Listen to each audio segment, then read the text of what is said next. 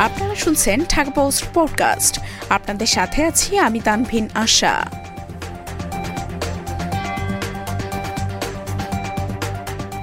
দেড় মাসের সন্তান নিয়ে মেট্রো রেলের লাইনে শাহনাজ।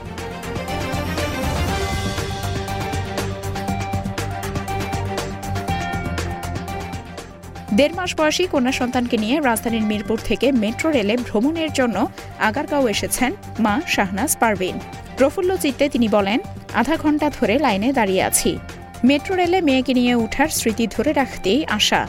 বৃহস্পতিবার সকাল 10টার পরও দেখা যায় আগারগাঁও মেট্রো রেল স্টেশন থেকে পাসপোর্ট অফিস পর্যন্ত যাত্রীদের দীর্ঘ লাইন। সে সময় শাহনাজের অবস্থান পাসপোর্ট অফিসের সামনে। তিনি বলেন, গতকাল প্রধানমন্ত্রী মেট্রো রেল উদ্বোধন করেছেন। বাচ্চাকে নিয়ে ভ্রমণ করব সেই ভাবনা থেকেই আজকে খুব ভোরে আসা। শাহনাজের মতো সপরিবারে মেট্রো রেলে চড়তে এসেছেন আব্দুল্লাহ আল মামুন। তিনি থাকেন সাভারে। তিনি বলেন, খুব ভোরে ঢাকায় আসি, এসে দেখি দীর্ঘ লাইন।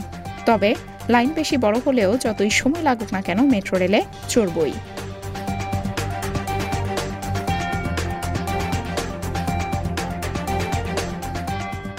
এতক্ষণ শুনছিলেন ঢাকা পোস্ট পডকাস্ট।